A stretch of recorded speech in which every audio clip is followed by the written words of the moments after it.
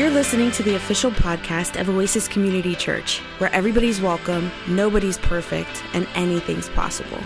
If you'd like to learn more about Oasis, request prayer, or get in touch with a pastor, visit our website at oasischurch.org. Enjoy the podcast. Good morning, everyone. It's good to be back. If you didn't miss me, I don't know what to say about that, but I was gone last week. I was away to a convocation, and I'll say more about that later, but my heart is full. I was really refreshed, and I did miss you. I was able to watch the service with the live streamers, so if you're on the live stream, it's good to see you again, even though I'm here. So I want to say thanks to Mikkel and Carol and the whole team who kind of led the service last week, especially to Mikkel, who kind of spoke for us. I thought that was a great sermon, kind of launching our new series for Lent, How to Be Human. You might think, I know how to be human, but the question is, do you, right? Do you really know how to be human? Because what the Christian tradition has always told us is that Jesus is fully divine and fully human. And the fact that Jesus is fully divine is something I think that most of us readily receive. Like, we don't have any issues with that. We've been taught that from our childhood, as were our parents and our grandparents. So to say that Jesus is divine, we think, well, of course. But when we start to talk about Jesus' humanity, particularly that Jesus is fully human, well, that seems to confuse us a little bit. Because we look at ourselves and we use ourselves as the standard of humanity, and then we read about Jesus and we think, well, that's kind of different. That's not like me. That's something else. But it's interesting, in the Scriptures, there's never a passage of Scripture that kind of really condemns saying that Jesus isn't divine. I mean, I think the Scriptures certainly do point that way. But there's nothing that condemns it, at least not in the same way that it condemns the denial of his humanity. In the epistle 2 John, the elder writes to a church, and he says this: those who say that Jesus wasn't human, those that say that Jesus didn't come in the flesh, speak with the spirit of Antichrist. And just in case you didn't know, you don't want to be with that guy. The Antichrist, that's the antagonist in the story. And so if the Antichrist, if the antagonist is saying Jesus wasn't really human, you don't want to speak with him. You want to say the other thing, which is that Jesus is human. And so maybe we should look at it like this. Instead of looking at ourselves and imagining that's what it means to be human, and then wondering how Jesus is, and maybe even questioning whether or not he's fully human, he might be superhuman or other human, we should receive the revelation that Jesus is human and realize that we only become human or live into our humanity when we are like Jesus. So that Jesus is the standard of the humanity that we are living into, not we're the standard of humanity that Jesus has to live down to, right? So this passage of Scripture that Justin read to us comes right on the heels of what we call the Messianic Confession, where Jesus said to his disciples, "Who do people say that I am?" And they said, well, some say you're Jeremiah, some say you're Ezekiel, some say you're one of the prophets. And Jesus says, well, who do you all say that I am? And Peter spoke up and said, you're the Christ. And Jesus said, that's right. And now Jesus said this is where Justin started, that the Son of Man must suffer many things and be persecuted by this group and that group and the other group, and he must die and on the third day rise again. So this will be the first of 3 times that Jesus predicts his death and his resurrection. And I do want to make that point. Jesus never predicts his death without also predicting his resurrection. He always keeps those together. But that is not at all what Simon, Peter, meant when he said, you're the Christ. When he said, you're the Christ, you're the Messiah, he did not anticipate him suffering or him being rejected or him dying. He didn't want that. He thought that if Jesus was the Christ, if he was the Messiah, that means he was God's anointed king who was going to come and establish God's kingdom in Israel. He was going to expel the Romans. He was going to make things right. He was going to conquer. He was going to deliver. He was going to be their man in Jerusalem, right? And Jesus, this first time he's called the Christ, it's like he kind of sidesteps the issue. Because he knows what their expectations of a Christ will be, whether it was militaristic or whether it was economic or even whether it was religious. And he's like, I'm none of those things. I'm something else. And who I am includes my suffering, my rejection, my death, and my resurrection. So that's what he says. The Son of Man must do all these things. And Mark points out to us that he said it plainly. He said it for all to hear. So this wasn't something he just said to the disciples. He said it for everyone to hear. And he might have said that for everyone to hear, but the very next sentence says that Peter took him aside. Like, come on over here. In fact, I could use a volunteer to kind of reenact this for me. Let me see. I will choose. I don't see any hands. Hey, Caleb, come here. Sorry, buddy. I'll make it up to you later. So I'm going to be Jesus, of course. And I'm going to ask Caleb, our youth pastor. Everybody loves Caleb. I'm going to ask Caleb to be Simon Peter. So this is how it goes. Jesus says for everyone to hear, right, that the Son of Man must suffer, be rejected, die, and be resurrected. And Peter over here pulls Jesus aside and rebukes him. It's like, don't talk like that. And it says, this is the beautiful part of it. He's pulled him aside, and then it says, Jesus turned to the others and said, "Get behind me, Satan." Isn't that interesting? It wasn't like when he pulled him aside, he said, "Get behind me, Satan." He said, he turned to the others and said, "Get behind me, Satan." Where is Satan at this? Where is Caleb at this point? Yeah, he's like already behind. Thanks so much. You can go sit down. Oh, yes. Caleb's wonderful. He hated that, by the way. And I deeply appreciate it. So Jesus, it says Peter rebukes Jesus, kind of off on the side. Then Jesus turns to the crowd and rebukes Peter. A lot of rebuking going on. And he's like, "Get behind me, Satan." That's pretty tough. He says, "You speak the words of people, not the things of God." And I think that's key. Because all of those expectations of the Christ, all of those expectations of the Messiah, all of those expectations that sometimes we hold for how we think God should work in our lives or in our city or in our world, those are the things of people, not the things of God. Like Abram and Sarai, right? The ones who would become Abraham and Sarah. They were thinking through worldly means. They were not thinking through godly means, godly agency. Sarah and Abraham had their expectations just like Peter and everyone else had their expectations. But they weren't able to see the things of God. And that's exactly what Jesus is now trying to teach them. You are right, I am the Christ, but it's not what you expect. It's not what you think. It's the Son of Man, again, coming to suffer, rejected, die, and be resurrected.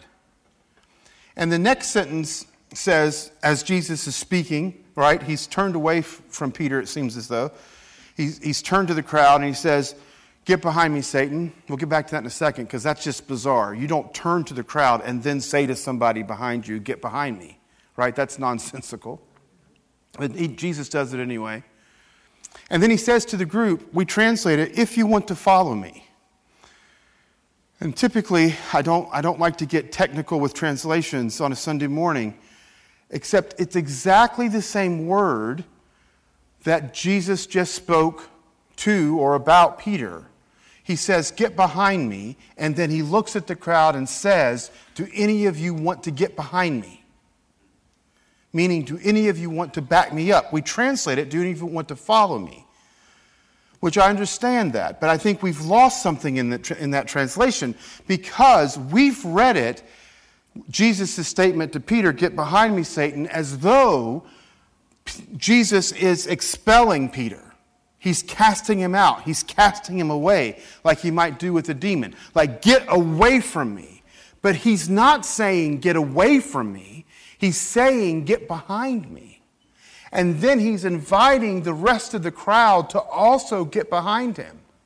Because to get behind Jesus is to follow Jesus. And to follow Jesus is to be his student, is to be his disciple, is to be his follower. And he says, if you want to get behind me, if you want to back me up, then you're going to have to deny yourself, take up your cross, and follow me. So not only has he said that you've misunderstood the Christ, the Messiah, it's not the conquering that you're imagining, it's a suffering. Right? Jesus did not come to be served, but to serve. He didn't come to kill, he came to die. He came to give his life. And he's saying now to his followers that they too must give their life. If you want to get behind me, he says, you have to deny yourself, take up your cross, and follow me.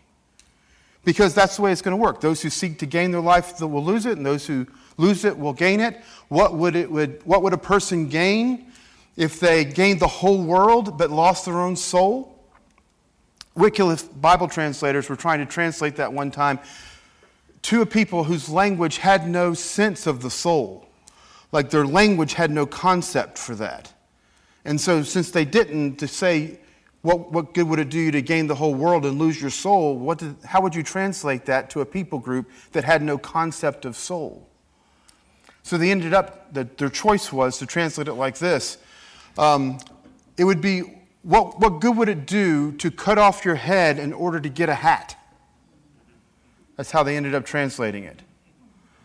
What good would it do to cut off your head in order to get a hat?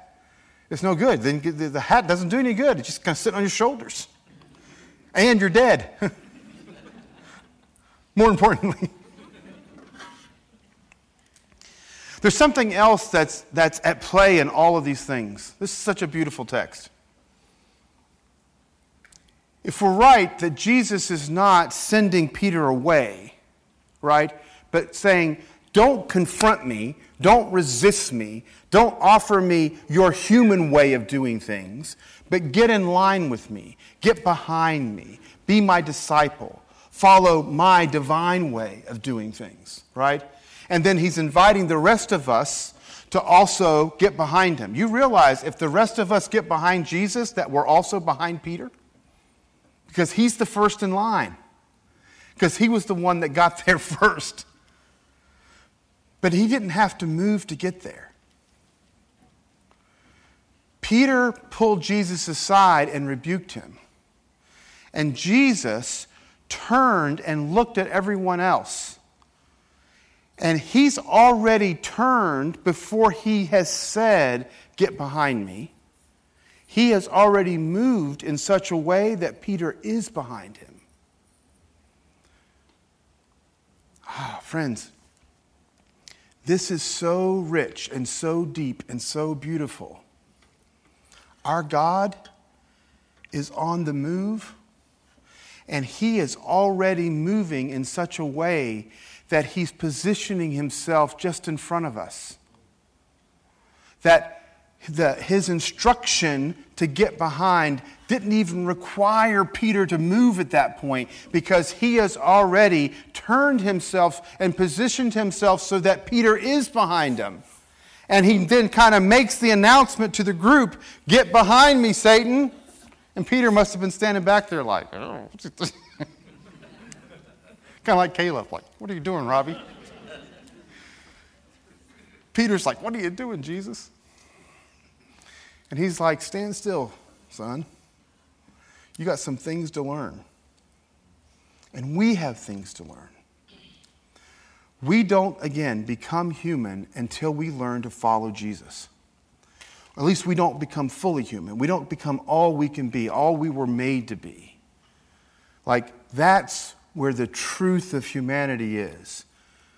The truth of humanity lies. That our true selves, who we were created to be, is discovered in our acts of love and grace and mercy and service and forgiveness, as our lives are shaped by the Spirit into the image of the Son, as we as students follow our teacher, as we as disciples follow our rabbi, our example in this life.